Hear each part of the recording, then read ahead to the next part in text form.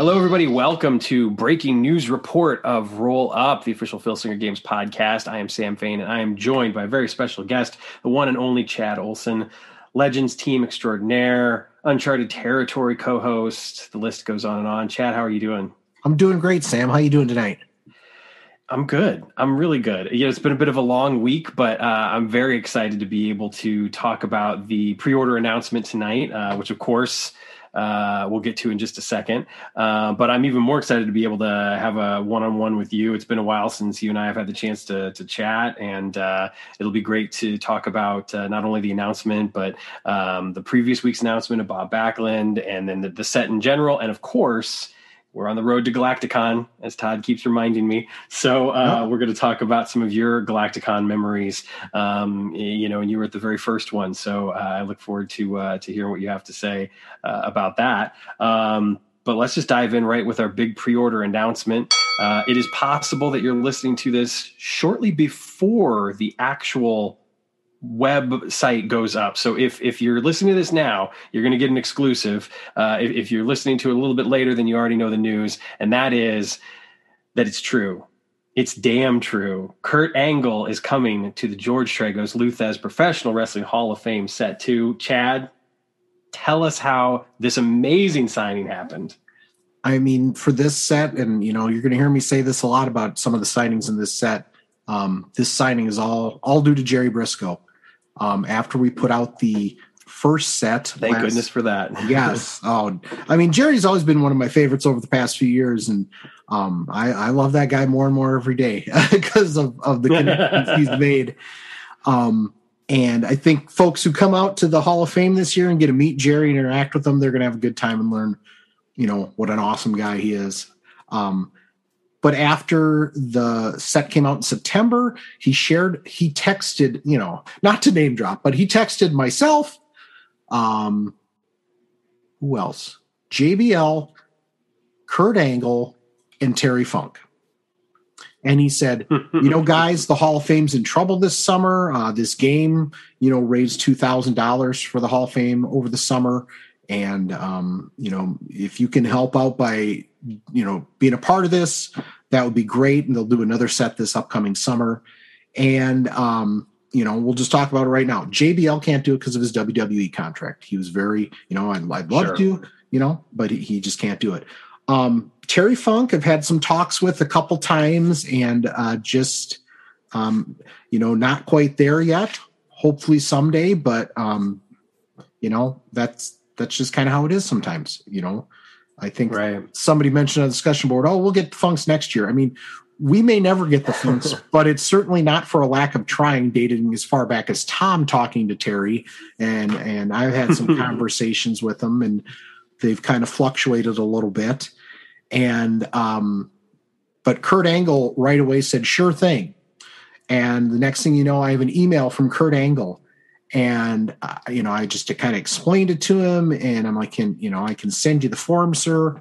Sure. And he gives me his address. And with that one and with the announcement that actually was today, I feel like we're on Loki and we're jumping around the TVA. I know, right?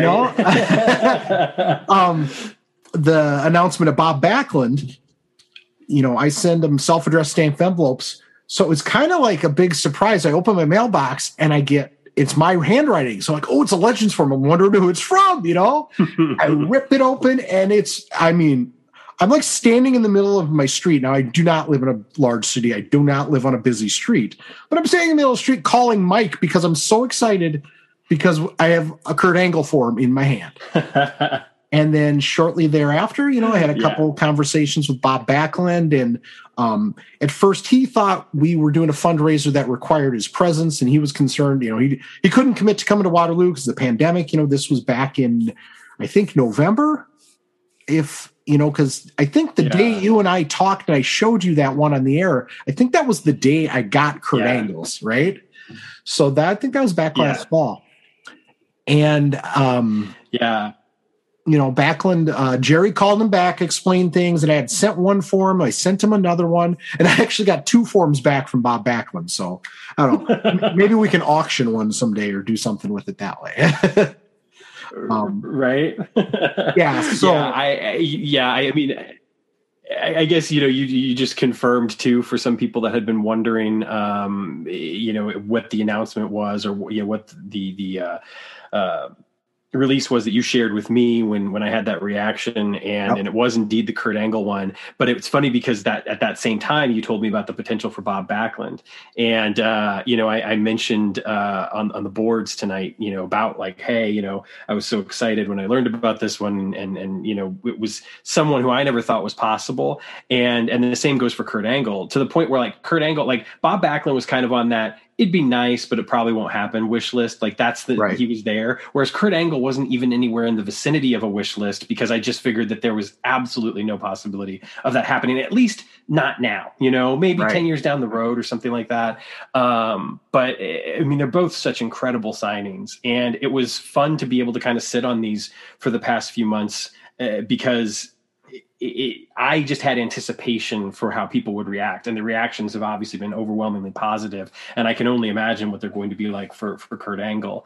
Now, obviously at this point you've been also hard at work on getting the cards statted and getting everything ready for the release, without obviously spoiling too much. What can you tell us about statting these two in particular, about Bob Backlund and Kurt Angle?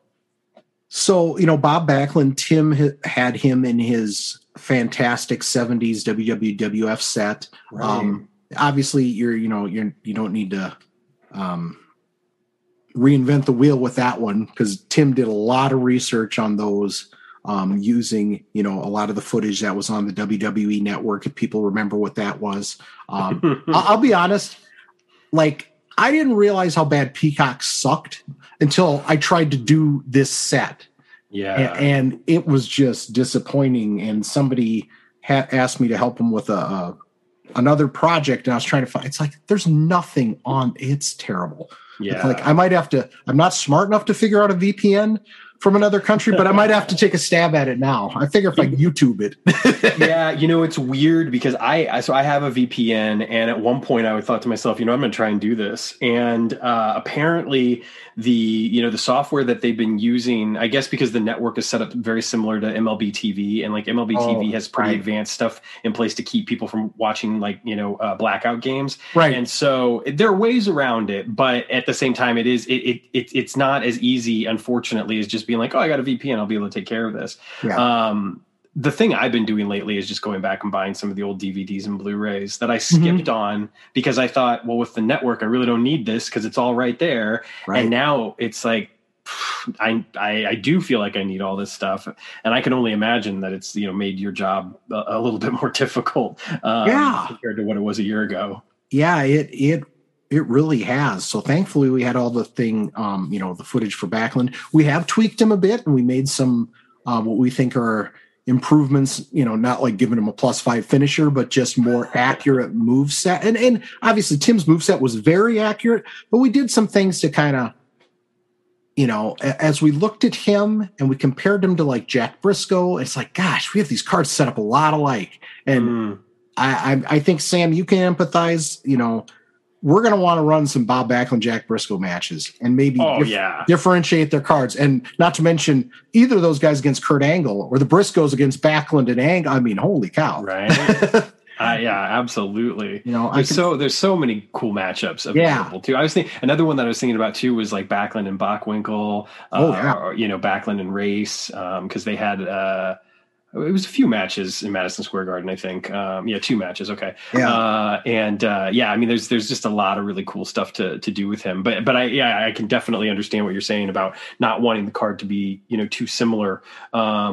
It's strange because that's something that I never gave a lot of thought to before, other than when I would hear like you talk about it, or I'd hear Rob talk about stuff like that from time to time, or Zeke talk a little bit about it. I never thought to myself, oh, if I create a card, I'm going to have to worry about something like that. And then like all I've created is that one card, the Edith Surreal card. And all of a sudden it became a very real concern of mine, where it's like, okay, I want to take a look at, especially some of the people that I would compare her to, like in ring style, and make sure that I'm not just like, aping another card. Right. So I can imagine, especially when you've got the volume of cards that you've created, what that would, that could put you in a corner real quickly.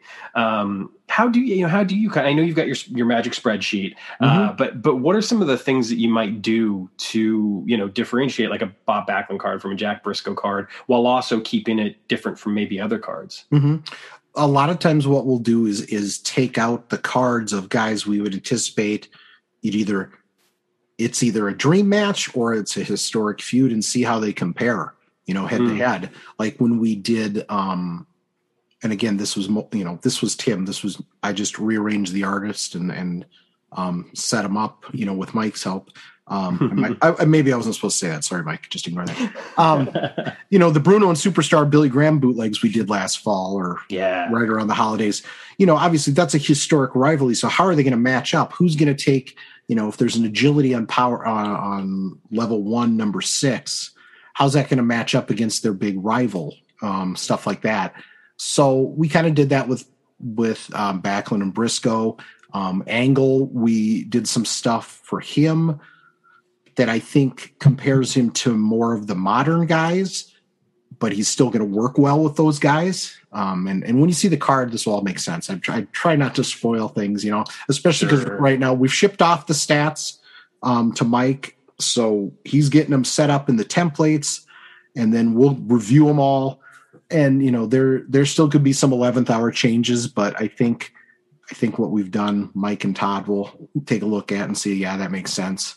And especially this set is hard, these Hall of Fame sets, because they're Hall of Famers. So you're not going to have it's not like you're going to have a lot of mid to undercard guys who have, there's no C ratings, I think, on anybody's card, or very few, Yeah. So it is hard to structure a set of all main eventers. It kind of harkens back to when we did that first color set, and that was a real high powered set too. But yeah, I think people will be excited about the cards. Trying to think off the top of my head without blurring out. Don Curtis, he was a hard one to research just because there's not a lot of stuff out there. I talked on Uncharted Territory this week. The one match I watched and really enjoyed was him and Lou and his heels in Chicago. That Chicago Film Archive. Oh, you think was so great for wrestling. Yeah. I love that. And I mean, we'll just watch matches sometimes we've never heard of either one of them. And then you get super surprised, it's like, wow, this guy's kind of a shining star. Yeah. Yep. There's the person for Galacticon, that's going to be, I think, pretty exciting too. And then, T-Bolt. I mean, I love my friend Thunderbolt Patterson, but he throws a lot of punches. Right. So it's like when you think about like Jackie Fargo, it's sort of like you think about, okay, well, that one was a stretch too. I got punches. I got yeah. So we talked to Pete Fusco, who did a version of T-Bolt in his great JCP 85 set, and use that for a little inspiration. But I tried to find some other stuff too, and some stuff maybe when he was younger and more in his prime. So you'll see a couple moves that obviously are similar because that's what he did. But maybe a different finisher, a different setup for T-Bolt. Let's see, trying to think who else has been announced. We haven't announced the other guys yet, so I can't really talk about it. I better keep my mouth shut or I'll get banned. I can't wait until everyone else finds out the rest of the roster, because there's still some really, really cool names, and I think people will be very, very happy. And I think that just continuing the theme of the Hall of Fame and being able to pay tribute and also kind of raise awareness amongst fans of the game about the Hall of Fame is incredibly important. And speaking of which, the Hall of Fame is obviously the weekend right after Galacticon. Why don't you talk a little bit about that and tell us, what's coming up and what's on the docket for that? Yeah. So, I've been working hard. I mean, the past 2 weeks, actually, as soon as the IPW 20th anniversary show was over, we took the Sunday off, and then Troy Peterson, the promoter of IPW, my lifelong friend, we've been best friends for 40 years. We dove into the Hall of Fame stuff, because the Hall of Fame in the Dan Gable Museum, the folks who run the Dan Gable Museum do have an amateur wrestling slant. The Jim Miller, the director, he's one of the winningest coaches in NCAA history. He's like the Division III coaching version of Dan Gable. where he took his team to 10 national championships and 21 out of 23 conference titles, and turned around a program that hadn't won a conference title in like 15, 20 years. And he's a fantastic guy, and his enthusiasm is so contagious, but he doesn't have the pro wrestling background. But, 2019 was his first year at the Hall of Fame, observing it that way as being director of the museum. And he just loved it. He gets so excited. And Becca Roper, the assistant there, she's fantastic. Her husband is one of the wrestling coaches at UNI, the University of Northern Iowa in Cedar Falls. So, and she's also a lifelong amateur wrestling fan. Her dad was a coach, and I think she had a couple siblings who wrestled. But both of them have just accepted the pro wrestling community with open arms. But in terms of making all the connections and setting anything up, it's really Troy and then me assisting him. So reaching out to the wrestlers and working with the WWE to try to get some guests, that sort of thing. Yeah. So, and still with COVID, the biggest disappointment, I think, has to be with Trish Stratus. Yeah. And just the impossibility of getting her in from Canada. Her and her husband, fortunately, are very healthy individuals, so they haven't been able to get vaccinated yet. But she sure, put us over on social media. She wants to come in 2022. So as far as I know, she will be there in 2022 to accept her award. Yeah. Mark Henry's been fantastic to work with, just a wonderful gentleman.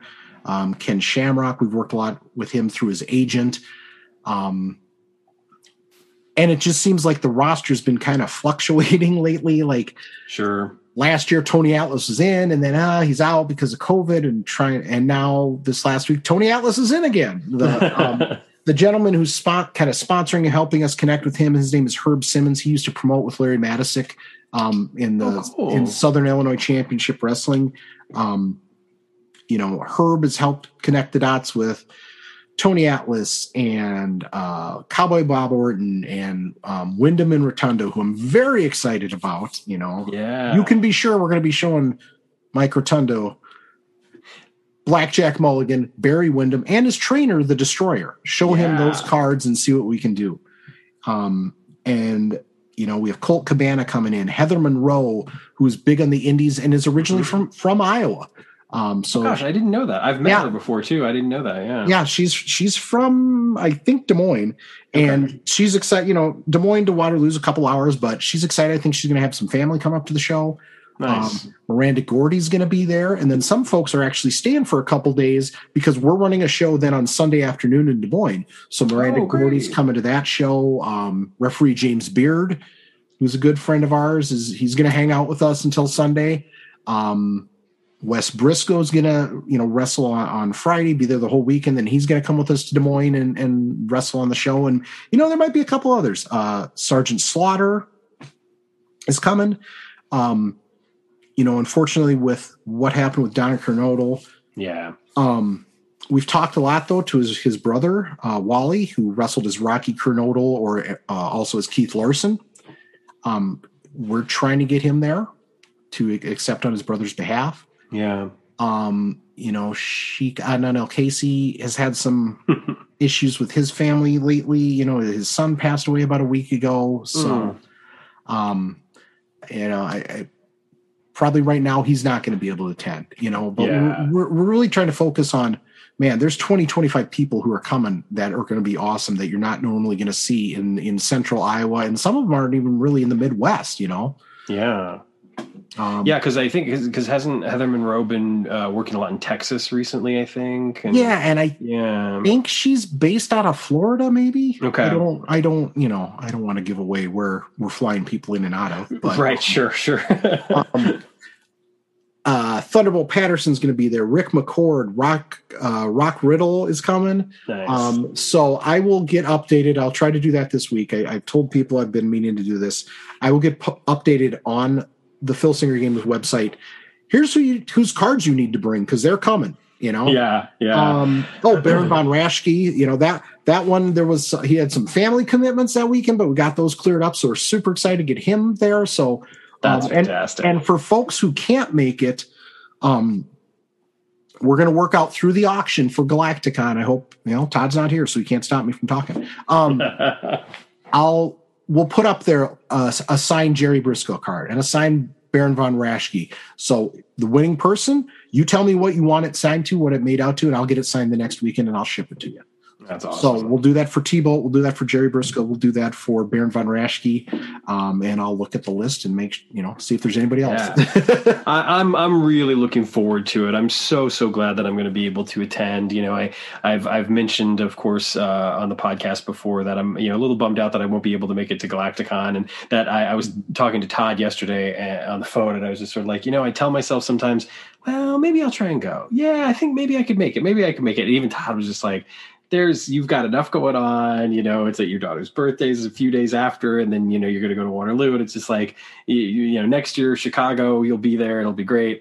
But I've been so looking forward to the Hall of Fame in Waterloo. I've not done a whole lot over the past year. Like a lot of people, I've just chosen to just kind of say, like, what, situation is what it is. I'm fortunate enough to be able to do it, so I'm just going to stay inside and, go out for some fresh air when I can, but I'm not going out to restaurants. I'm not going out to events. I'm not doing a whole lot of that. So this will just be really, really nice. And it dovetails perfectly where I'm basically going to leave the Hall of Fame and then go straight into family vacation with my wife and very her good. family. So it'll be a nice extended, 10 days or so where it's just relaxing and enjoyable. And definitely packing my cards because I love getting them signed. And it's funny because for the longest time, the only cards I really had signed were either Shimmer cards because I used to go to Shimmer shows all the time. Right. And then started getting some indie cards signed at like AAW shows, but had no Legends cards signed. And then the first StarCast for All In, it was all of a sudden, here's Magnum TA, there's Tully Blanchard, there's Kevin Sullivan, there's, which actually Kevin Sullivan's card was the Ring of Honor card, but still, it's just like, I'm getting all these legends now to sign cards. And so it's been nice to have those. I look forward to adding a few more to the collection. Anything in particular that you're looking most forward to at the Hall of Fame? Just be back with that family, Yeah. Anybody who's been to Galacticon a few times knows how that's a family. And even though I've been able to attend the past few years in person to Galacticon, that's always a part of my family. And this is a family as well. I've been since 1999. This has been another wrestling family for me is all the people there. And, it is just like a family reunion. And that's incredible. If you've ever been to a StarCast or a Wrestle Reunion or any of those events, and, Zeke's been to a lot of those, I think he could vouch for this. This is like no other. You're going to be sitting at a table on Thursday night at the Social, and you might be sitting having some pizza right next to Jerry Briscoe, right next to Thunderbolt. The accessibility, and you're just going to bump into them at the hotel bar, at wherever, at breakfast. And I don't think there's anyone that I can think of off the top of my head who's not just very gracious and grateful for the fans in attendance and welcoming. I got to meet Sir Oliver Humperdinck one time. He came one of the years, 2006 or so. I don't want to, honestly, I don't like when we start talking about Galacticon, everything kind of blurs together for me. But it was not too long before he passed away. And he was, sitting at a table with our good friend Jeff Sharkey, who's a great historian and former promoter in the Midwest. And he goes, "Come have a seat with us." He just motions. Like, I don't remember if Corey was there because Corey's attendance kind of fluctuated, but Timmy and I have been there the whole time. So Corey, if you were there, I apologize if you don't remember. Hey, come have a seat with us. So we sit at the banquet with him and, "Oh, my name's Humperdinck." It's like, "Well, yes, sir. I know who you are." But that was just it's just great times like that. And the outpouring of support from the Phil Singer Games community has been fantastic. I would say now we probably have, at least a good dozen to 15, I haven't really been keeping track, but I know we have about 12 to 15 promoters coming. That's fantastic. So obviously go to Galacticon to support it if you can. But hey, if not, if you're in the Midwest, you need to come check us out because this is going to be a blast. Right now, the tickets are at $130, but I do have authority to make this decision. Anybody who comes, through Phil Singer Games wants to attend, I'll give you the pre-sale early bird price of $105. So that's amazing. Message me on the board, or I'll hook you up, or I'll give my email address through the Hall of Fame later.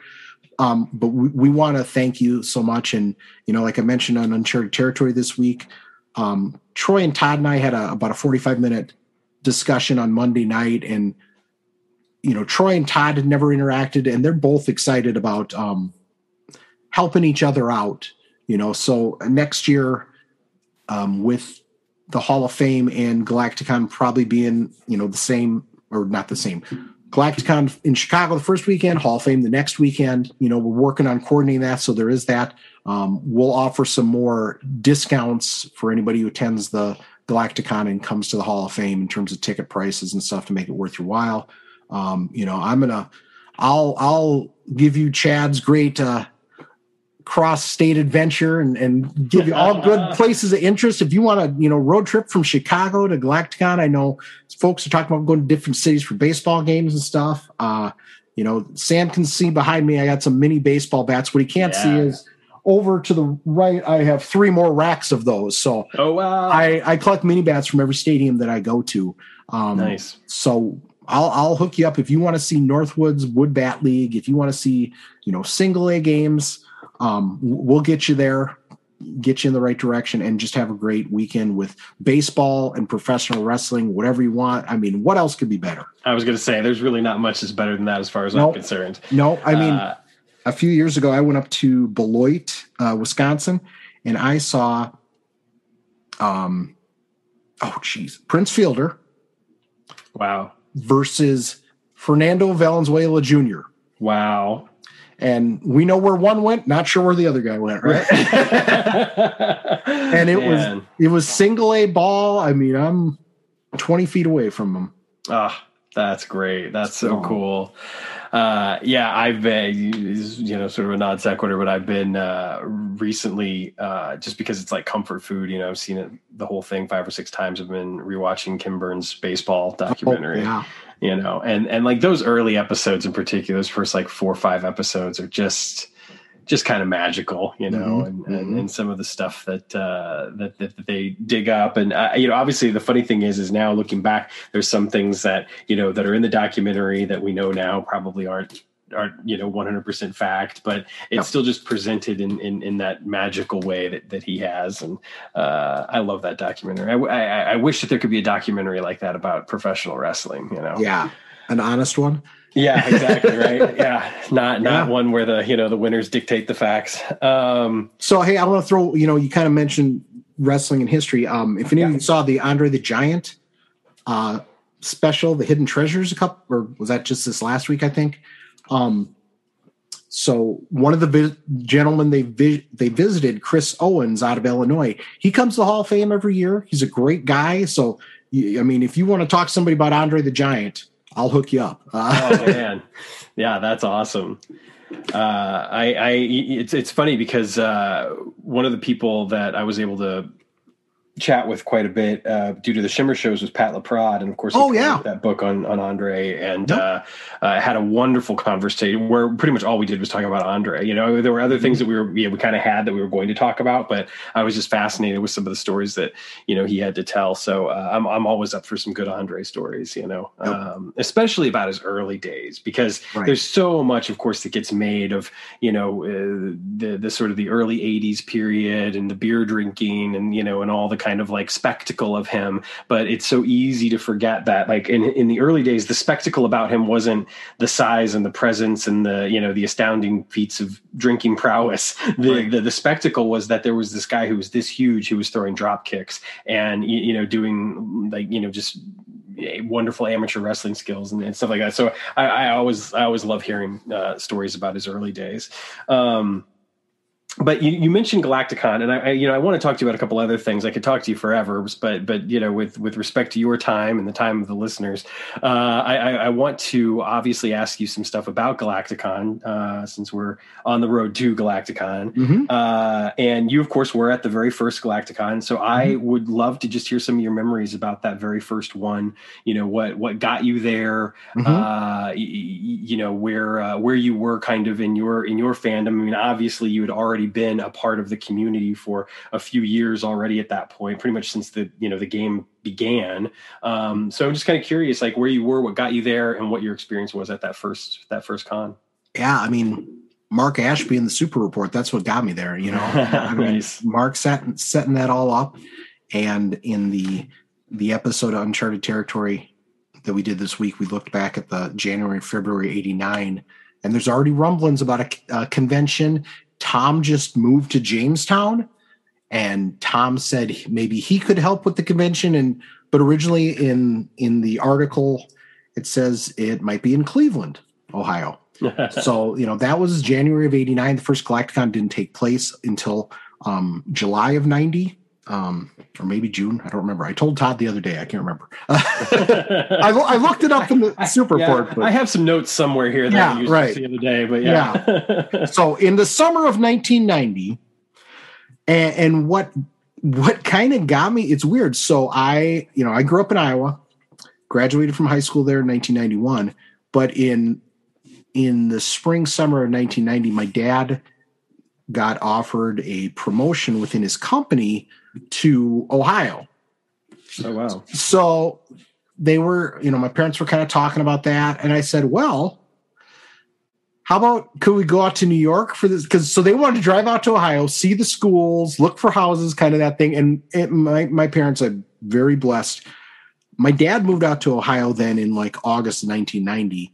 And Corey and my mom and I stayed in Iowa so I could finish high school with my class. Really cool. So yeah, and he would come home every 2 weeks, and I mean, it was tough, Yeah. But so I'm very thankful for that. So, they called, this is so funny. People who, have only been around since the internet are going to think this is ridiculous. They had a membership, I think through like AAA or something. And he called this number. So then we got this packet in the mail of like detailed map directions of how to get from Iowa, go through Ohio, and then up to Jamestown, New York. And, so it was like a Google map printout. Like it came in this little paper binder thing. Oh, wow. So we trekked out there and stopped in Ohio, looked around, for a couple days, went up to Jamestown. And then afterwards, crossed the border, went to Niagara Falls, stayed there, did both sides of the falls. And then we were going to go through Canada and then back into through Windsor and into Detroit. But Corey got really sick. And like my mom and dad, like, oh, well, we'll stay in the U.S. because we're not sure how our insurance would work and stuff, getting sick in the middle of Canada. Sure. So anyways, so that was our trip back, but it was like a family vacation scouting mission for this move. That's how I conned my parents when I was 16 years old to take me to Jamestown, New York, which was a 16-hour drive from where we lived. Oh man. Because back then the interstates were 65 still. They weren't, I don't even know if they were 65. Holy cow. I mean, I know there's some stretches now that are 70. They definitely were not 70. They might not have been 65. But that was our journey. We got in my parents had like one of those conversion vans. Like in the floor, there was a cooler, and there was also a TV and VCR. Oh, so yeah. Corey and I could watch. I'm sure all we did was watch wrestling and drove my parents crazy the whole way out there. And got there on, I'm sure we pulled in on Friday night, stayed at the Holiday Inn. And then on Saturday morning, this was my recollection. I looked in the Super Report, and it kind of confirms it. Pretty sure I was the first person to get there to the Sheldon House. Because it says that Chad Olson and Paul Barnes and Dave Thompson got there about the same time. But yeah, so we walk up to this, this mansion that the Sheldon House was, knock on the door, and Mark and Bob Ashby answer the door. And this is so screwy. Like, think about this. My parents are like, okay, well, we'll see you later. They just left me. I mean, they just leave me. Yeah. What kind of cult could have been going on there? Right. A cult of nerds. They serve a different kind of Kool-Aid here. Right, exactly. But yeah, that's what was going on. And it was really quiet, and, people were showing up. And I remember Mike and Rob from Canada came in, and Tim and Steve Minskoff got there, and Dave Fisher, because I really think there was only Kirk Campbell. I think there was only about 15 to 18 people at the first one. Mm-hmm. Again, I could look it up, but I'm too lazy. And everyone's kind of saying, oh, who's your making small talk. Yeah. And then Myron Coleman comes in, and he had flown there. And I never had the pleasure of going to the Jamestown airport because I value my life too much. I can't imagine what size. And I mean, I flew on a plane once from Des Moines to Chicago as a 9-seater, and this is pre 9/11. But there's no flight attendant. There's also no loudspeaker. Like, we take off, and the co-pilot just sticks his head through the curtain and he yells, "Put your seatbelt on!" I'm like, this $99 flight might have been good. So it's probably comparable to what got Myron from Chicago to Jamestown. And I think his flight was delayed, and he just busts through the doors like, "Let there be light!" And I mean, he just kind of broke the ice. And when we get to that super report, which will probably be in about, I don't know, a year or so, we'll talk more about that. But he had some big match planned out, and then Steve had Akuma and shared that with us. We walked over to Tom's house because he used to live just kind of around the block from the Sheldon house. Mm-hmm. Walked over there for dinner, had a picnic, and visited and stuff. And he showed some folks like his Federation headquarters up, his office up in the attic or whatever, because it was before all his kids were born. Yeah. So I got to go up there and see that, and he had like comic book stuff out there that was exciting, and I'm sure we did a bunch of tournaments. I do remember the Q&A with Tom because War Games 2091 had just come out, and I think somewhere in the Google Drive of stuff I put out my the sheet from that, and it has my notes on it, and he talked about things like getting a prelim wrestler. It turned out to be Ursa Major. Yeah. He talked about in his write-up, he typed out some things, talked about bringing in Santu Dabrini from Mark's history, the president, and turned out to be Commissioner Carter. He talked about Pit Viper unmasking. And, for some reason, this is so weird. I never thought Pit Viper was Asian. So I was picturing like a Bob Backlund amateur wrestling type guy. And then he's Dragon Master. I'm like, oh, right. I really missed that one, And I'm trying to think what else was on. But, just some of that stuff. And, Steve talked about Akuma. And I definitely remember Tim at that first one. So War Games 2091 had just come out. So Spike had bumped up to the +4 Mega Destroyer. Mm-hmm. And I remember Tim talking about, is there going to be an arms race with finishers and everything? And it's like, now it's like, holy crap, +4 is nothing. Right. But yeah, it was just a good time hanging out with folks. And then the next day, and again, this would never happen now. Tim gave myself and Paul Barnes and Dave Thompson a ride from the hotel, and we joke about that. It's like, this weird, we're 16 and he's 26, and we'll just give your boys a ride. It's like, oh my God, Amber Alerts would be blowing up. Right. And I'm sorry, I'm not trying to joke about Amber Alert, but no, but just the absurdity. Yeah, because Tim came out for the 20th anniversary, and that was the weekend of Mother's Day. And we were just joking because my parents came over and stuff, and Tim was still there on Sunday, and it's like how crazy it was. They just let it happen, and my mom did like it turned out okay. They were pretty nonchalant. Oh man! And then in subsequent years, it was just this. Even though most of us hadn't really kept in touch, or if we did, it was just through letters. Pre-internet, pre-email. Right. Maybe long distance phone calls. that second year, it's like we all just hit the ground running again, you know. Nice. And there were some new folks. The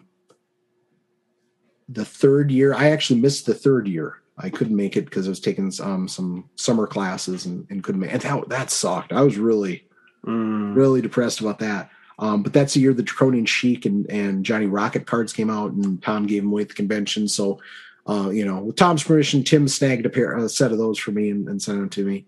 Nice. And then, did he happen to snag an extra pair that he could send me? Because I'll look. I am a pack rat, and I may have some things in the vault. I'll see what I can do. But then, so I was able to go back the fourth year. That was the first year I remember winning a tournament. We did a tag team tournament. I won the Greek Gods. They're my favorite tag team. Nice. And just along the way, friendships were forged. Like that second year was when Tim started bringing some Japanese tapes and started the night of matches. There was 15, 20 of us crammed into his hotel room, and we were watching a match with Jushin Liger and Naoki Sano on opposite sides. It's when they were doing their feud over the junior heavyweight title. Mm-hmm. And I don't remember who their partner, Iizuka might have been somebody's partner. And whoever was Liger's partner goes and just does, basic dive through the ropes. And Sano moves, and the guy guillotines himself on the guardrail. Everybody's like, wow, losing their minds. And we're like, rewind it. So, and every time, and Tim talked about this, like every time we just kept losing our minds over and over, and then all of a sudden the phone rings, and we're getting called on. So then in subsequent years, we tried to move it to like a conference room. The Comfort Inn opened up in Jamestown, and they had cheaper hotel rooms. So most of us being cheap, not money, college students, teenagers, or young adults, whatever you want to call us, moved over there. They had a good conference room that we used for night of the matches for a few years. And then I think they turned it into a bar, which was laughable because I don't know why anybody would drink in a Comfort Inn. So then we had to move it back into the room. And then eventually we started doing it at the Sheldon House. So that was a lot of fun too, and Tim and I would try to get whatever unique and strange matches we could for folks. I was really into FMW Wing at the time, so I introduced them to the barbed baseball match where Matsunanga gets his head lit on fire by Mr. Pogo. The exploding pool match. And now it's like I liked that stuff then, but now it was just like a whole card of that. And that was the thing, FMW and Wing, it wasn't all that. They built it up and crescendoed too. But if it was just that from bell to bell, I'd be like, no, that's kind of dumb. Yeah. It's funny too, because with the benefit of IWTV, I've been trying to check out a bunch of different promotions. And it's so strange because watching some of the deathmatch promotions, I just can't really get into it because it's exactly what you said. It's like just everything is a death match. And I think that the novelty of it, especially like when we were younger, is that we'd never seen anything like that before. Right. And so it didn't really matter how they got there. It mattered that they were doing it. And it was just crazy. It's like, oh my God, it's like, this is insane stuff. And now I'll still watch that, but I do want to know the build beforehand. I want to know how they got there. Right. I want to know why in the world they're going to put themselves through this for this particular match. And it was interesting because one of the things that I noticed about some of the independent shows during WrestleMania weekend is that they were able to, and part of this is, due to the commentators, but it's also the in-ring talent, is that they were able to have some of these matches that didn't really necessarily have a build to them. But the build was the idea that this young wrestler is going to put himself through all of these matches over the course of these 4 days. And how is he going to get through these matches? Because here he's in this, pit fight cage match or whatever in this match. And now he's in this, light bulb death match. And, and now he's in just a straight wrestling match. And it's like, how can he possibly survive all this? And so they were able to kind of tell some unique, I felt like, stories with that. But for the most part, if I'm going to see some sort of exploding ring, barbed wire, landmine, double hellfire death match, whatever. I want there to be a little story behind it. And I'd also like a breather. I don't want that to be all I see for, 2.5 hours. Which if you told that to like 17-year-old me, he'd probably look at you and be like, what are you talking about? Right. Give me 6 hours of it. Yeah. Yeah. my Onita deathmatch comp tape was like 8 hours long, like. Yeah. And now I find it hard to watch any comp tapes because like I just don't want to watch the same person over and over. Even my Jushin Liger, my Best of the Steiners, which I still have on VHS, and I still have a working VCR that I'm looking at right now over here. I don't want to watch. I want some. You just want different things on the menu, Yeah, absolutely. It is interesting to think that like one of the things that I have a lot of fun with when playing the game is trying to come up with cards that are going to be unique, and I feel like I'm a lot more successful with that with my Legends fed than I am with any of my others, to be honest with you. Not that like with my GWF, there's definitely been some variety there. How can there not be? But sometimes with the indies stuff, it is hard to kind of, I feel like put together. Well, because you mentioned something earlier about like what Tim said about power creep, like with the arms race with the finishers and stuff like that. One of the things that I've really appreciated about the Legends cards is I don't feel as though there's been that has not necessarily seemed to have been an issue. That the guys that are powerful because they should be. And it's not a case of, well, we made this guy powerful in this set, but this guy should definitely be ranked above him. It feels like from the get-go, you guys have had pretty good guidelines for that. So I am kind of curious, like, is that something you were very conscious of from the beginning? Yeah, that you absolutely. wanted like the main eventers to be main eventers and not have to have somebody come in and all of a sudden be like, oh crap, well, we made this guy too strong and Luthez has got to be stronger than him. Right. Yeah, we absolutely did. When we started doing the first black and white set, when we were laying out the guys, it's like, okay, who's an A, who's a B, who's a C? There might have been 1 or 2 Ds. Not really with that first set. So like we'll talk about the B plus guys who were like a Morocco or a Snuka who weren't world champions, but they were really top-notch main eventers, and obviously like Bockwinkel and Race and Baba. I mean, in a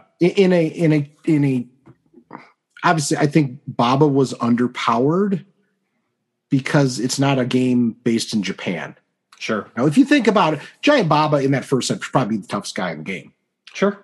Right. But that, and we got him as close as we could, but it's like, well, Giant, probably most people who are going to buy this game aren't going to appreciate that or, want some equity, Right. So, right. Yeah, we structured, Bockwinkel, Race, Buddy Rogers, Baba, kind of all in that same upper echelon, and then kind of filled in the rest of the guys because, we didn't know if we'd ever make another set, but we wanted to make sure if we did, guys could slot in there. Whereas, with Champions of the Galaxy, the game has evolved and it is going through the life and history of this Fed. So the mechanics have evolved and all those things, you can see that power creep. But I still think the Legends will stand up and be competitive with some of the other cards. Oh, for sure. Even exist today. There's a big controversy, 10 years ago when Steve Dr. Death Williams pinned Monolith at a tournament in Galactica. I don't even know if I was there, but I just remember hearing about him like, well, it could happen. Right. Yeah.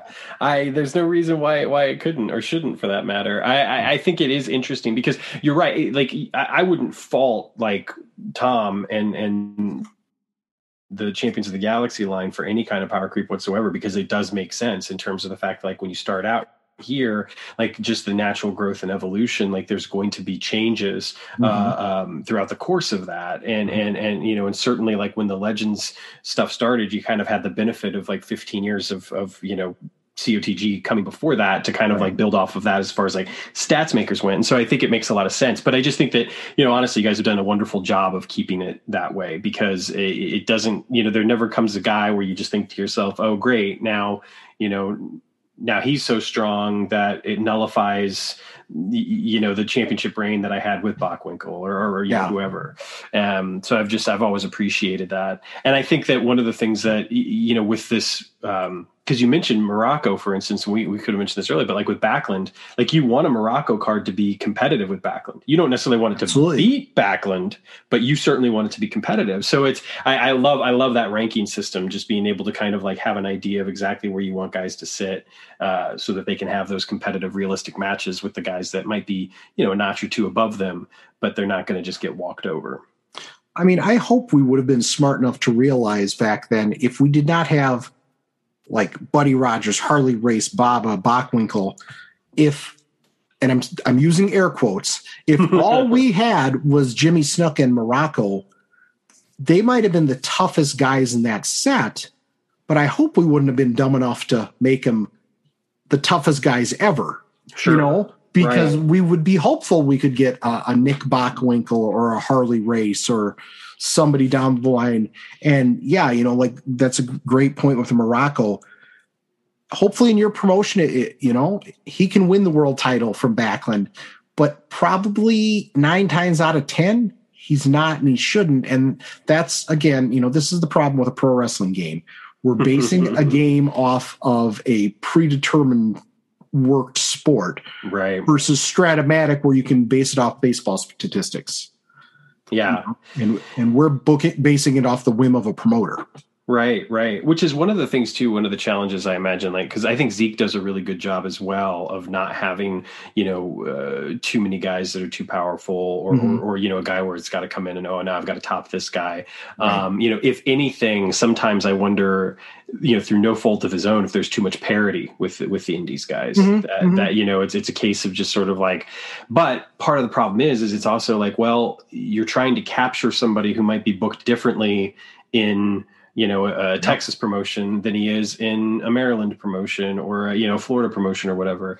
Right. And so, there's difficulty there, which is, it's one of the things I love talking about, like the nuances of this aspect of the game. And, I had a great conversation with Rob a couple of weeks ago about some of that stuff with his FTR cards. Mm-hmm.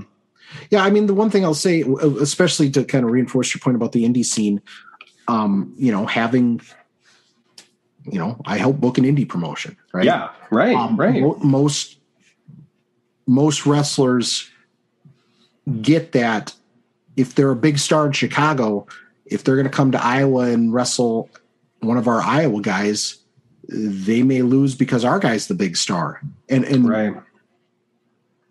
I can't think of anybody who's ever said, well, I can't lose. Right.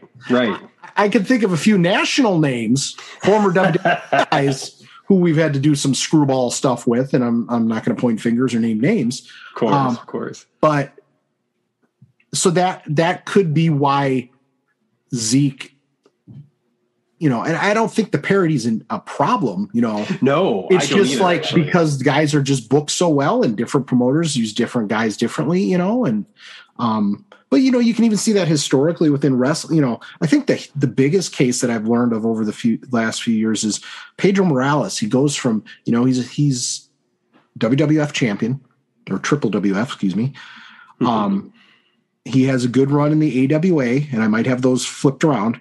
But he goes to Crockett, and he's like an opening match guy. Yeah. And that's so weird, because most times like a guy like a Bob Backlund or a Morocco, they can be in Florida or, Backlund has his excursions in St. Louis and their main eventers pretty much anywhere. And right. then you have some guys or like a guy like Buddy Rose, a legend of Pacific Northwest. He comes to Madison Square Garden. He has a one and done with Backlund. It's an excellent match, but he just wasn't that type of wrestler that got over in that market. So, statting a guy like him is really hard. Yeah. I can imagine. I mean, it's one of the things like, we were talking about, we've mentioned this guy before as an example. I think Tim and I had a conversation at one of the cons about this, but like you've got somebody like Jackie Fargo who in Memphis is untouchable. Right. But other places, he was certainly not, like a curtain jerker, but at the same time, he wasn't untouchable. So it's kind of like, well, what do you do with a guy like that? Because you want him to be, competitive, certainly with just about anybody he steps in the ring with, but you also recognize that he wasn't nationally speaking, he wasn't on the same level as like a Bob Backlund, or Jack Briscoe. And I that's always one of the interesting things to me, is kind of thinking about the fact that, you do have especially because we have such a varied fan base within the game community, not fans of the game, but fans of where they come from territory wise. So, right. It's like in their territory, it's like, well, this guy never got beat in my territory, but in my territory, he was a mid-carder at best. Right. So absolutely. It's an interesting balance to strike for sure.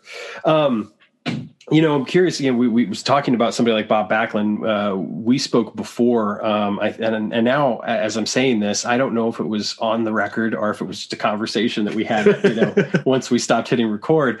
But we talked about his autobiography, American Boy, which I have unfortunately not yet read. I bought it, but I haven't actually had a chance to read it yet. Although now I've got the perfect impetus to. Right. And I'm curious what else is on your bookshelf these days, or what you may. I know we both recently pre-ordered a book. Yes, we did, and I'm very looking forward to that. But what else is on your bookshelf? We'll talk about that one in a second. I had a feeling you were going to ask me that, because you usually turn the book, so I'm just going to turn around and take a peek. So I did. I did a trade with Mark James, who's actually being honored. At the Hall of Fame this year. Very happy for him. He put out on Facebook, and I've been Facebook friends with him for a while because just a big fan of his work. He said, "Does anybody have a Super Clash 3 program?" And I'm like, "Well, I do," because I went to a AWA house show after Super Clash 3, and I got like a Super Clash 3 program, and I still have it somewhere. It's the T-shirt, and it's Kerry Von Erich and Lawler standing next to each other holding their belts. Oh, man. And I said, well, I have some. Are you looking to just get a scan? Would you need this for a book or something? No, I'd like to get one. I'm like, okay, well, let me think about it. And he goes, well, and I don't think he'd get mad if I said, he goes, I'll give you $100 in my books. I'm like, that's awesome. I'm like, here, let me scan this, and then I'm sending it to you. So I got quite a few from him. I got the Atlanta book. I got the Florida 77 to 85 book. Ooh, I don't have that one. I got the Jerry Jarrett Best of Times books, his kind of biography, which I haven't read that yet. It's a great one. Is it? Yeah. And then the cool one I got, I think, no, I missed it. Hang on. This Professional Wrestling Ratings, 73 to 86. Ooh, nice. So they go through all the magazines at the time and kind of create a territory by territory top 10 for each month. Wow. It is freaking cool. Yeah, that's amazing. So AWA 1984, champion Nick Bockwinkel in January. April of 84, Jumbo Tsuruta. And so it does like the big three. It does the most popular, most hated. It does tag teams. And then is that it? I think that might just be it. Yeah, AWA. But it's really cool. It's a fun one nice. just to kind of flip through. I got the Chronicles of Mad Maxine. Ooh, okay. And I had heard about that on Breaking Kayfabe with Bowden and Barry, one of the Arcadian Vanguard ones. And she was a guest on there. And I bought the book, and I messaged her on Facebook. I'm like, hey, what about this game? And she let me think about it. So that kind of haven't made a lot of headway there, but I did think it. They said it was a really good book. I'm trying to think what else. I mean, and I got James Beard book, The Third Man, and I've heard really good things about it. I don't know, and I haven't read it, but I've heard good things. I need to finish it before the Hall of Fame so I can give him a report. Because I think I mentioned this on one of our shows, but our friend James Jeffries, who's an IPW wrestler, got married last September with the bachelor party in August. And we flew, and like James Jeffries loves the Von Erichs. He's only 30 years old, but he's a total 80s wrestling guy. He just watched all these old tapes. He loves the Von Erichs, and he's met James Beard at CEC, and he's come out. James Beard has come up to the Hall of Fame a couple times. So we flew in James Beard as a surprise for James Jeffries Oh man, that's so cool. Bachelor party. And I said, hey, do you have any copies of your book? Could you bring one? I'll pay. And, he gave me the book. I didn't have to pay for it. And he put a nice, inscription in and stuff. I'm like, he's such a cool guy. So that's awesome. And I'm still the Legends and Icons. The Southern California one. I mean, that was invaluable helping with the vintage set. Yeah, I can imagine. Yeah. And I mean, reading about the history then, it's like, man, there's a lot of great guys I want to sign or just look into, and not to be grim, but see when their rights may have passed on that we could, if we can't find find a relative, could we use them as public domain? Yeah. But that Rock Rim is one I'm looking forward to. He's fantastic. He is. He's incredible. And it's funny because sitting right next to me is When It Was Big Time. Oh, yeah. Which is his Northern California book. And it's kind of apropos because the book we were both talking about pre-ordering is his Roy Shire biography that he just announced a couple weeks ago. Not even, I think. It was only like a week ago or so. It was last week because I was traveling for work and you mentioned, hey, Chad, did you see this? I'm like, no, thank you. Yeah. So thank you, Sam. Yeah, absolutely. And I went all in because I not only did I pre-order the book, but he also had a DVD set, 7 disc, or I think it's 8 disc DVD set of footage from Northern California, and I'm really looking forward to that because I've seen so little California footage, honestly, and the opportunity to take a look at some early Piper stuff and Patterson and Stevens and just kind of really look at their career and see stuff that's not. With all due respect, obviously AWA or WWF or other promotions, Georgia Championship. I've seen a lot of Piper stuff from Georgia, but I think he's just such a gifted writer, honestly, and that's this is not a knock because there are a lot of wonderful writers and the work that they do just in bringing this history to the page so that guys like us can devour it, but Rock is kind of at another level, and I think that he has such an artistic flair and he's so creative and so passionate, and it comes through in his writing, and it's just some of the most well-written stuff that I've ever read when it comes to wrestling. So I'm a fan. I think he's fantastic. I loved that he was on the A&D Piper biography. He had some on-screen time there. So I'm looking forward to that one. And of course, now he's going from the Shire biography to working on a Ray Stevens biography, which, I mean, I'm already sold, I know. Well, I mean, yeah. Now, did you get the photo book that he helped that guy put out? I haven't got that yet either, but it's sold out pretty quick. I might have to look into that one too. I think just yesterday on Facebook, he said that he had another printing in the pipeline, but I don't know if it's sold out or not. He said that there weren't many copies left, and I thought about it, but I'm trying to be, I want to save some money for Waterloo. Well, exactly. Cause I told Mark James, hey, bring books. We'll give you a vendor table. So, right. So folks, if you're looking for the latest and greatest from Mark James, he'll probably have it there. He's got some great stuff too. It's funny because underneath the When It Was Big Time book, I have the Houston Wrestling Program book. Oh, which I love that. Yeah, it's honestly, it's one of my favorites. Just got some amazing, photos and great results. And I love the write-ups. It's like, it's reading, Larry Matysic's book where he talks about, kind of having the opportunity to write the write-ups for the matches and the feuds and wanting it to be, creative, wanting to be able to tell a story. And I think that the Houston stuff does the same thing. So, I do that for our promotion. I write the back, the little line. We have a lineup sheet on front, and the back we have what's happening in IPW. And I try, it's as much of an homage to PWI and that era as can be, and it's like, I try not to use the same verbs and stuff and make it, these guys have a grudge. These guys have a grudge. Well, they can't all have the same grudge. So I don't even, and it's fun, but it's like going back to a simpler time when I write those up. It's fun. Yeah. I honestly, not in some ways, in a lot of ways, I miss those days. You go to the indie promotions and you don't get that. And I feel like a lot of them would benefit from it quite a bit. These days, of course, with the internet, they probably don't see the need for it, but it would be really cool, especially just for a lot of the collectors. People, so many of the collectible markets have taken off over the past year, probably due to the pandemic, but being able to just put together, binders full of programs, Yeah. from, shows that you've been to. It's like, you can't really do that anymore. But, well, Chad, I cannot thank you enough. This has been such a wonderful time as usual. I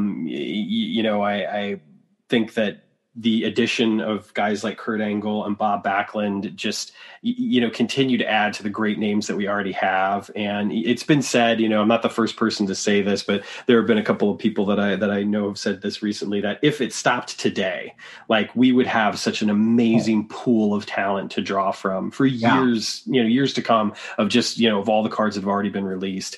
But to know that, here we are, and it's June 2021, and we're talking about names like Bob Backlund and Kurt Angle. Mm-hmm. And so the game continues to grow. We continue to have amazing talent, and I'm sure they're going to be pretty awesome. I can't wait to see Angle's card. I imagine that it's going to be a pretty good card. In fact, one of the guys I want to put him against is Vader. I want to have I want to have a program with Angle and Vader. I mean, he should be able to compete with Vader. I mean, we tried to do some stuff with him that makes sense and really builds on what he does in a match from our perception, and try to make it as accurate as possible. So I hope people like him. I mean, I think Werner did such a great job with the art and nailing kind of that Angle stare, that intensity. Yeah. One of the three eyes. That's right. And, we're certainly, I guess if I can just throw it, and I'll say this on my podcast too, there's going to be a lot of great people at the Hall of Fame who aren't signed. Please let Mike or Tim or myself handle that, because I don't want 30 people bum rushing Ken Shamrock. Right. And I'm not going to bum rush Ken Shamrock. I'm going to try to have Jerry introduce me to Ken Shamrock and say, hey, and, especially with a lot of the guys who have an amateur wrestling background like Ken, or, a guy like Mark Henry, who's been an Olympian and knows the name Dan Gable, that opens a lot of doors.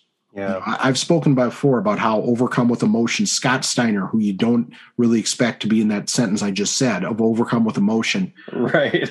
How he was being at a museum named after Dan Gable, and he was being inducted into it.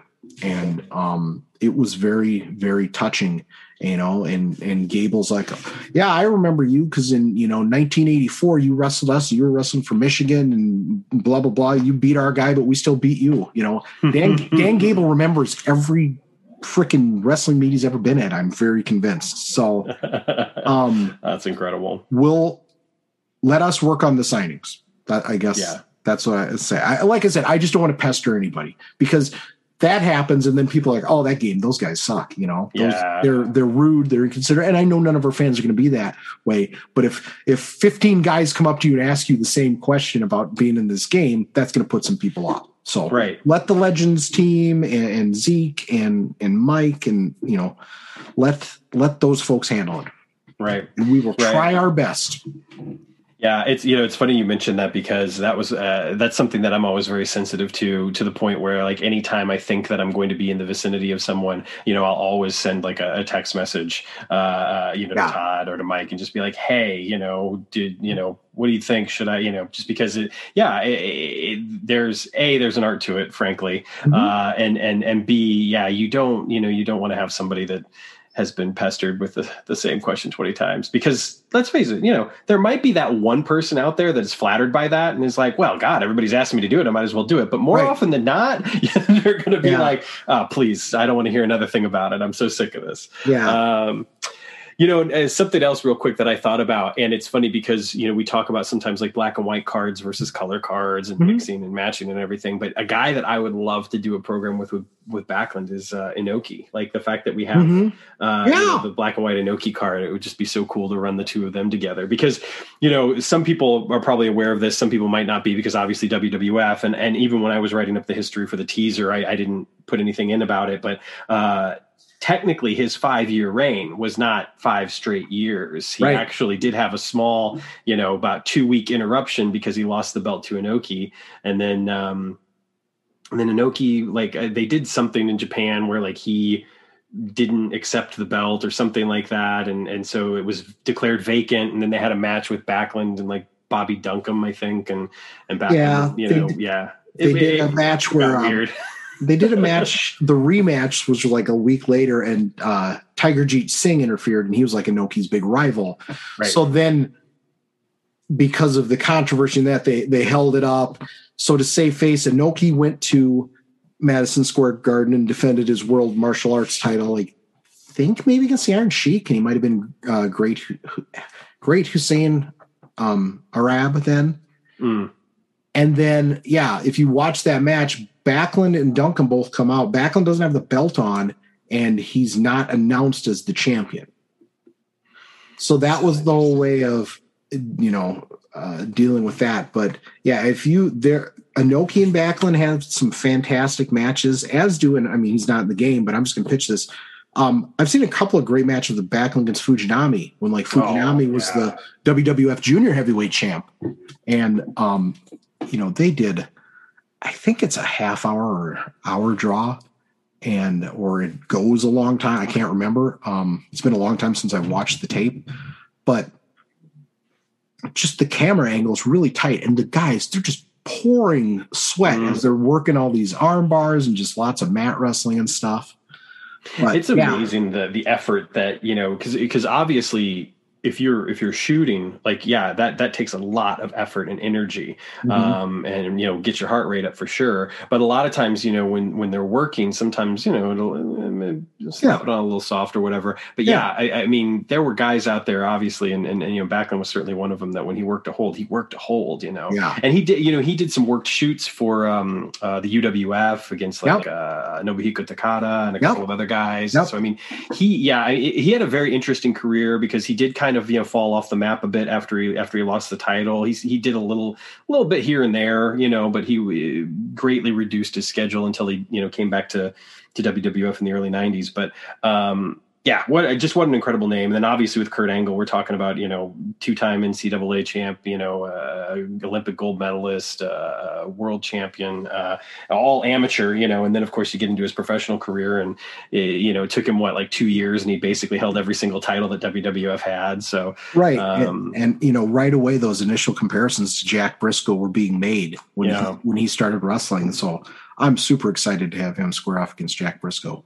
Yeah. Well, the cool thing too about somebody like Angle is it's like he'll fit the bill, heel or babyface. Oh yeah. I'm sure some people will probably play with a heel Backlund or something like that, but I feel like right. I'm going straight babyface. Oh yeah. I have no desire to relive the Mr. Backlund years. So no. Folks are going to be disappointed if they're expecting that. The 8 second. Yep. Loss or any of that stuff. That's not going to happen. And when you bring up the Inoki thing, Stu wrote the book. He put in the 2 title reigns in the 5 years. I said, well, what about the loss to Inoki? And honestly, I don't remember where we ended up on that, but that'll probably be edited by the time you guys hear this. And by the time you I think we're probably going to take it out, but we might have put in 3 title reigns. I can't remember. Yeah. And I think maybe it was because it's like, well, we don't want to bring that up because Inoki was involved and he's not in the color sets, and we don't really look at color as a completely different line, even though they're fully compatible and you can mix and match them, but we just don't mention black and white guys in the color. Yeah. When I got that directive, I was sort of like, oh, okay, got it. Cause I remember the first teaser I ever wrote, I was like, oh, well, Buddy Rose or somebody, I think it was Buddy Rose actually. And I was writing about Buddy Rose and I was like, oh, okay, well, all right. I won't do that anymore. But, we even did it in the initial did that in the first color handbook because we're reprinting that. Enough of the initial color sets. So here's a bombshell. I don't think this has been mentioned. I haven't listened to Roll Up this week, so I apologize if this has been mentioned. Buddy Rogers is going to have some different moves on his card. His card will look exactly the same, but some of the moves will be different, and that's based on Buddy Rogers' book. Did you tell me that? I feel like somebody told me that before this. Either that, I'm just having a wicked case of deja vu. We did not mention that on the podcast, by the way. So this is an exclusive right here. Okay, so maybe Mike and Todd might have mentioned that because I just finalized that this week. Or maybe when we talked a long time ago, I had been reading the Buddy Rogers book, and I'm not sure where that copy is because I have that thing with all those the sticky flag things. Yeah. I mean, I had about 10 of those in there. So the other night I'm pouring through that thing. It's like he had some goofy name for the sleeper. And I couldn't remember it. So I'm like flipping through there and speed reading. And he called it the paralytic headlock. So his chokehold on level 3, number 2, that's covered with the choice G or H, is going from a chokehold to the paralytic headlock. And nice. Then there's a couple other moves bumping around. It's not changing the structure of his card at all. But and then there's on Harley Race's diving headbutt off the death jump, we just changed the wording a little bit because I think some folks were confused by, what we thought was clear as a bell obviously is not. And, that communication piece was lacking. So we cleared that up a little bit. I don't think there's anybody else who made huge structural. There might be one person we've maybe changed a rating or something, but. So you're saying you made Brody even stronger? We did. We gave him a +5. I saw today on Facebook. Today would have been Bruiser Brody's 75th birthday. That's right. Yeah. Somebody mentioned it might have been it was Mrs. Goodish. Barbara Goodish. You'll get to meet her at the Hall of Fame. Oh, that'll be fantastic. She's a super cool person. It's so funny. My phone unfortunately has died. Otherwise I would show you. I literally have his birthday programmed in my phone. So it came up because I have a deep abiding love for Bruiser Brody. And you'll have to meet my friend Troy. He's a huge Bruiser Brody fan from his time in the AWA. I mean, I like Brody a lot, but you guys might be on top. And before we close, Sam, you have got to read that Bob Backlund book. It is fantastic. It just timeline goes through every year of his career. It is I can't wait. Awesome. I like I said, I own it. I just haven't started it yet, so I'll put it on the top of my list. There you go. About a third of a way through a book I've been reading the past couple of days, and once I finish that, I'll jump right in. So I'm looking forward to it. I cannot say enough how much I always enjoy talking to you and talking about books and everything else in between. But this has been a great time. Yeah, I really appreciate you coming on. And I'm sorry on one hand that we couldn't have you on the show with the group of first Galacticon attendees, but at the same time, selfishly, I'm really glad that you couldn't be there because we got to do this. Before we go, please tell everybody about Uncharted Territory. I listen every Friday. I love the latest episode. I love when you guys talk about like the Super Galactica reports, and it takes me back, even though it was before my time in the game. But So I can't recommend it enough. If you're listening to this, you're probably already listening to Uncharted Territory. On the off chance that you aren't, Chad, fill them in. So Uncharted Territory is a podcast done by myself, my brother Corey, Tim Dalton, and Stu Lowry. We are belovedly known as the Legends team. This just started as a podcast where I wanted to look at the whole timeline of Phil Singer games from a fan's perspective. It's not official. We're not having breaking news or anything. And we started with the first Champs of the Galaxy set, and we're just moving along. And along the way now we're dialed into the Club Galactica Super reports, and we've been very blessed to have Mark Ashby, the editor and publisher of those, on. He's not involved with Phil Singer games at all anymore, but he still gets on and we kind of rehash those things, and Mark and I, our birthdays are 3 days apart. So we grew up together through this thing and through Galacticon and everything. So, Mark's still a dear, dear friend, and it's good to have him on. This most recent episode we did, we also had Matt Dickendesher on, and he's a longtime promoter and one of the original folks in the Club Galactica, because in January of '89, I was the Federation Fanatic of the Month, and then Matt was in February. I'm like, well, we got to have Matt on because he's a loyal listener, and that was a lot of fun to have him on as well. We just look at things one product at a time. We talk about other sports gaming too. We'll talk about Stratomatic. Stu and Tim did a baseball opening season. Yeah, I'm really, really interested to know how they feel now that the season is basically halfway through. Like what their thoughts are. I want a little mid-season report from them because things have not necessarily gone exactly the way that I think they thought they would go. They haven't gone the way I thought they would go either. So. No, my Twins are in last place. I I thought it could happen, but I didn't expect it. You always I usually have good hopes until about 3 days in. I'm like, and then I'm like, I'll wait till football. Yeah. And then after the first 4 Vikings game, I'm like, baseball. I was watching the Cubs game like right before we got started talking, and they were up a run, and then literally as soon as we started like recording, who were they playing? Oh, now the Marlins. The Marlins hit a grand slam home run. So last I saw it was like 6-1. So we'll see what it's like when I get done. But yeah.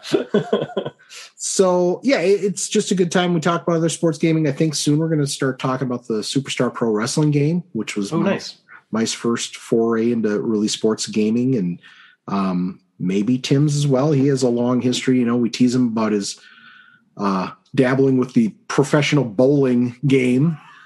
But then we found out this week he'd been chatting with Brian Vanderwall, who is a friend of mine from the club, who I used to watch pay-per-views with all the time here in Iowa. And Brian is an avid sports gamer of all times too. I remember doing like some racing games and stuff, and I don't know anything about racing, so that was pretty comical. I loved how you threw some low-key shade at WCW on the latest podcast. We ordered all the WWF pay-per-views. We ordered all the ECW pay-per-views. It never even entered into our heads to order WCW. No. I mean, I could probably count on one hand.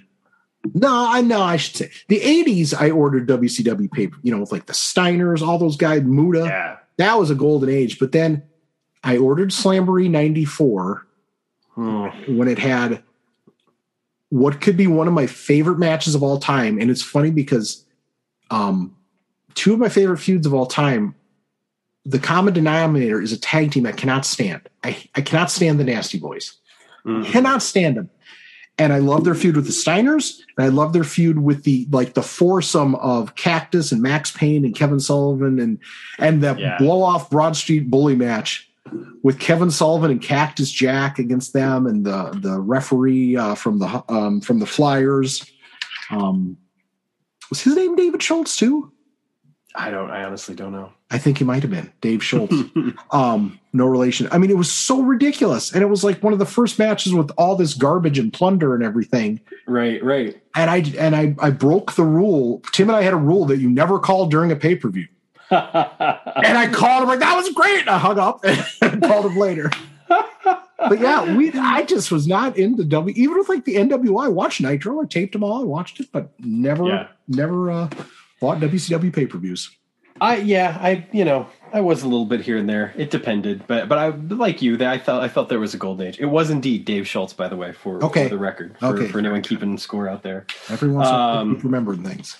But I can't recommend Uncharted Territory enough. I was so excited when you guys started doing it, and we had the episode of KOPW where you guys had actually recorded an interview with Todd, because I wasn't able to make that one, and we put that one on the podcast, and I was just thrilled, and I loved hearing you guys talk, and was so excited to be able to actually interview you guys finally, and of course with the cons, kind of host the panels and stuff, and every time we've been able to chat since then has always been a blast, and you certainly have such a wonderful rapport on the podcast with one another, but also just with the fandom. It's clear that everybody is really dialed in.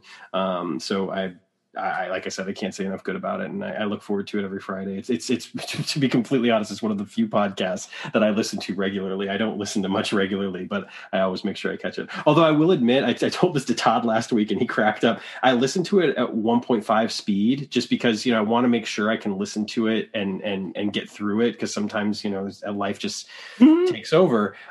So I told Todd it was going to be really weird to hear your voice at normal speed again, because I've been listening to it at 1.5 speed for the past few months. So I do that too, to plow through podcasts, and it's weird. Like, if anybody's going to try that, it takes about a week. Like, you think you're your brain's going to blow up, but then once you get used to it, and I do that with a lot of my podcasts just to get through them, especially some of these ones that are Cornette's 3-hour epics, and I like listening to Jim Cornette from a historical aspect.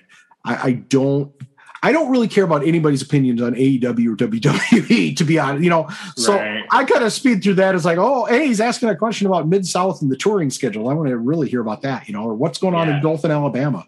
You know? Yeah, absolutely. I completely agree with you.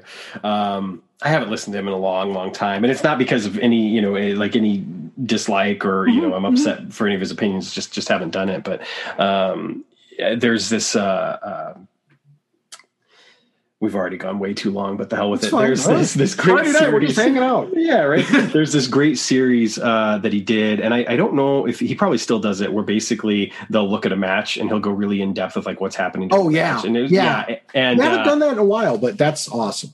Yeah, I love that stuff, and I know that Stone Cold Steve Austin has done that on a couple of his podcasts as well. I think the first one he did was the Bret Hart match at WrestleMania, which I loved, and it's one of those things where when you just get that inside perspective on how a match was put together, on what was going through their minds while they were doing it. And Cornette has such vivid memories anyway, and some of the stuff that he points out, it's stuff that you would never notice in a million years. You would have had to have like been in his shoes to notice it, but once he does, you're just like, oh, holy shit, that's right, that's absolutely, like, that's what's happening there, and I love it now. There's stuff I listen so much. There's stuff he'll say, and I'm like, man, we gotta use that in IPW. It's just like that makes sense. Totally. This cool thing I think they started this week was Brian Last, his co-host, reads off results, and Cornette has to say what year and what town or what territory. Wow. And he was darn close the majority of the time.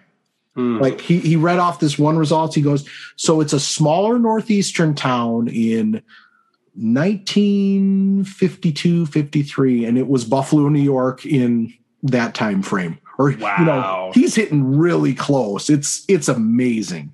That's awesome. It was fun, and I'm sitting there going, where I'm trying to compete, and I'm like, Like, it's unfortunate because I know that there are some things, some opinions, some takes, if you will, that he has these days that have alienated a large portion of the fan base. And I think that it's extremely unfortunate because while I agree with barely anything he has to say about like modern current professional wrestling, it is not going to for 1 second turn me off from the fact that the man is a pro wrestling genius and just an extremely incredible resource. I mean, the guy knows stuff that there are literally generations of people that have died out that were the keepers of that knowledge, and now he's one of the keepers of that knowledge. So it would be a shame, I think, to turn a deaf ear on him just because you don't agree with his opinions about something. And then, of course, there are tons of people that agree with everything he has to say and would follow him no matter what. So for those people, it doesn't matter. Well, and I mean, big thanks to Travis Heckle. Cornette donated two of his signed autograph, hit two of his autograph figures signed by Jim Cornette, his action figures, to the Galacticon auction. I mean, Todd has done such a good job of generating interest, and he told me what his goal is for this year and what his goal is for next year, and I got really choked up because Todd's doing so much to help the museum out, and he's never even been there. And for somebody like me who's been there and know what it means and know the magic of that place, I'm very thankful to Todd and the entire community. And there's this bidding war already breaking out over the Color of Chaos drawn by Randy Bugdale. I love it. It's like Pete Beck and Kevin Butcher popping off about that. I'm like, I might be throwing my hat in the ring, and I know a few people out. I mean, that's going to be awesome. Yeah. And when Mike said he was doing that, I'm like, oh my gosh, thank you, Mike. I appreciate that so much. So, but yeah, those Cornette signed action figures, I already have one, but one's a variant, so I might have to go after the variant. I joked with Todd, and I was like, look, if he can get a Midnight Express scrapbook, and I'll be down for that. Have you ever seen one? I have seen one, but I don't have one. Okay. I've only seen pictures of one. I have one. Yeah. Maybe if you're nice, I'll bring, but you have to wear the gloves, Okay. Like handling the Constitution, right? National treasure. Man. That's one of those that I missed out on. And it's funny because he would always, shill it on the, kayfabe commentary stuff that he was doing. Sean Oliver. He was always talking about it. And I thought, I'll get it one of these days. And now it's, it's been out of print for a few years and, sky high prices on eBay, but if you can find one on eBay. It's like that Gary Hart book. Yep. I was just thinking the same thing. Yeah. Thankfully I got one of those too. So Nice. I mean, he's talked about for years about doing a Smoky Mountain book. And, I think I think we've gone past the 20th anniversary of it closing, Yeah. Yeah. Cause that would have been 15. So it's like, oh my gosh. Cause here's how nerdy I am. This is embarrassing, but I don't care. So with the online observers, like when somebody passes away or if there's a big historical article, I go and copy it and drop it into a Word doc. It looks just like it. I have the ISBN number on the top and everything. And I keep those in a file of just bios and stuff. And part of it is for the game. It helps if we're researching a guy if it mentions his moves, Yeah. I went through every observer for any mention of Smoky Mountain from when it started to when it died. And I have this Smoky Mountain History Observer, and it's like 120 pages long. And it's got all the results that were printed in there, like when they had the result. I know this is terrible. Man, no, it's awesome. It's just cool. And I kind of started one. I never finished the ECW one, but I started the ECW one, as well. Just because I love having the history. Or if there's anything about Sam Muchnick in St. Louis, I have an observer of that, and that's pretty lengthy too. Yeah. So we'll talk off air about how you can see those. He used to, right? He used to talk. I know that Dave used to talk a lot with Sam and Larry and stuff. Mm-hmm. And they, which is kind of funny considering like the way Sam was when he was like promoting, right? Like would have like kicked a guy like Dave like down the corner, right. Like get away from my promotion. But afterwards, he was a little bit more open. I know Larry was very open with Dave, and they were friendly for a long time. But I think Paul Bosch was the same way with Dave. But I think they both realized he was coming at it from a historical, not an expose. He wasn't trying to run the National Enquirer. Right. He was looking at it from a business perspective, and it's certainly morbid, but the best issues of the Observer are the obituary ones. Yeah. I hate saying that because it makes you sound like you're an ambulance chaser. But just the way he gets, because anymore with all the MMA in there, which just doesn't interest me as much anymore as, I'll watch an MMA fight, but I don't follow it like when UFC 1 started. Yeah. And there's just so much MMA in there, and there's so much TV ratings and stuff. It's like he doesn't have the opportunity and the time to do these big, in-depth historical pieces about a territory or something. He's done a lot of great stuff, but he's never done my big AWA history for me. So. Yeah, but when I was doing some research for the ongoing long lapsed, not too long lapsed, but lapsed project for my All Japan stuff, right. He was such a curator of All Japan in the 90s, like as it was happening, and he was there for a lot of the matches, a lot of the big matches in person, and so his accounts are often just fantastic, and I've gotten a lot of use out of that, and of course, like you mentioned, his obituaries when he did his Misawa obituary. It was like a 2-part obituary. And so like that was extremely helpful for me to help to connect some dots. Cause it's interesting. Cause even in the time since he, wrote that until now, there's been some new information that's come to light, because I know that Misawa's widow, was very hesitant at first to speak, to kind of like give any interviews or whatever. And then she ended up writing a book. And, really?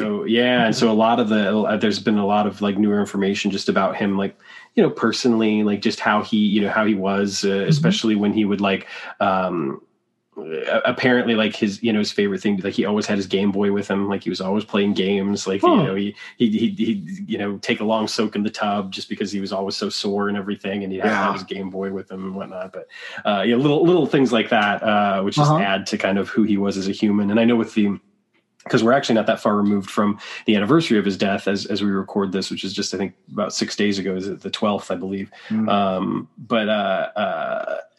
It's interesting because it seems like there are a lot of walls have kind of come down, because a lot of the wrestlers were talking much more openly just about who he was. And so it's really interesting to kind of have Dave's like historical perspective, and then also just have more information, even coming out now, and in the world in which we live, it's more accessible. I mean, just imagine like 20 years ago, if a Japanese wrestler had given an interview in Japan, we wouldn't know what the hell they said. We'd be lucky if we would have gotten like maybe like a snippet or something like that in the Observer. But it's pretty incredible the resources that we have at our disposal these days, except for the WWE Network, of course. Yeah. Rest in peace. Right. Oh, man. Well, on that note, speaking of rest in peace, let's go ahead and wrap this thing up. Again, Chad, thank you so much. Really appreciate you joining us. And I cannot wait for people to get their hands on the set. Cannot wait for people to hear the rest of the names. And I'm really looking forward to seeing the reactions to the Kurt Angle announcement. Mm-hmm.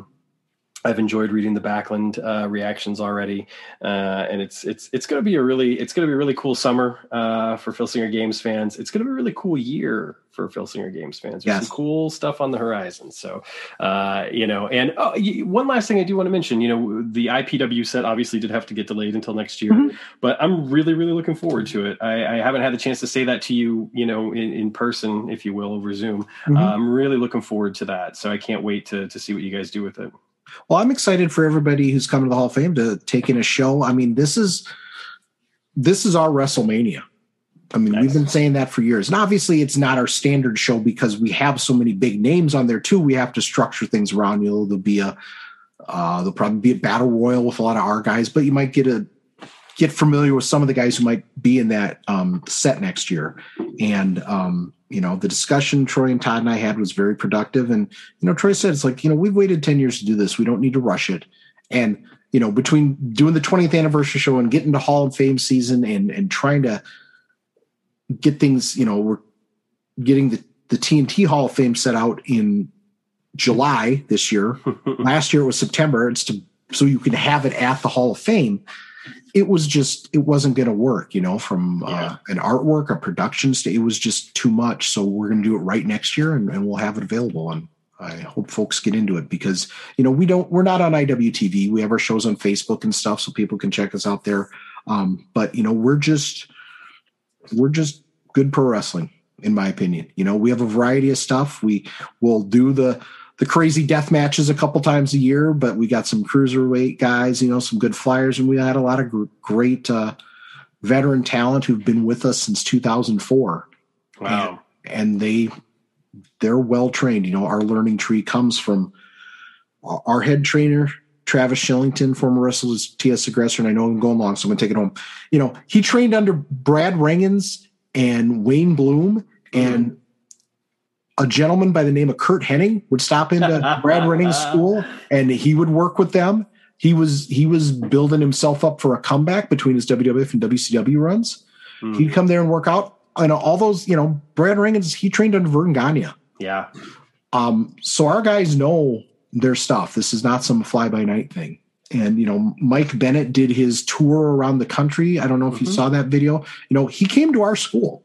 That's awesome. They contacted us. We didn't go fishing to find Mike Bennett and run a show on a Monday night, which we never do. And it was freaking 30 below.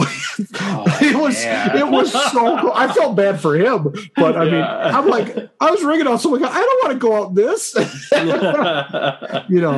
and they had travel problems getting up because it was during the ice storms in Oklahoma and Texas. So our school is legit. And our wrestlers are legit and they get booked out on other places. A couple of our guys were just out at a GCW series and Zeke ran into him out in, I think it was New Jersey or Philly somewhere. Yeah. They were in New Jersey. I think last weekend or weekend before. Yeah. Zeke talked to them and I talked to him last week at our show and stuff. So nice. I'm anxious for everybody to see him in person and then maybe get excited for the set. Yeah, no, that's very cool. I know that when you told me about the 20th anniversary set, I think I misunderstood you at first, and I thought it was going to be streaming live, and I was like, "Dude, I'm there. Just let me know where the link is." So, that was our original plan, but that was our plan, but that didn't work. Yeah, next time, 20 years from now. Yeah, maybe for the 25th we'll have that figured out, and there'll be some new platform that we don't get.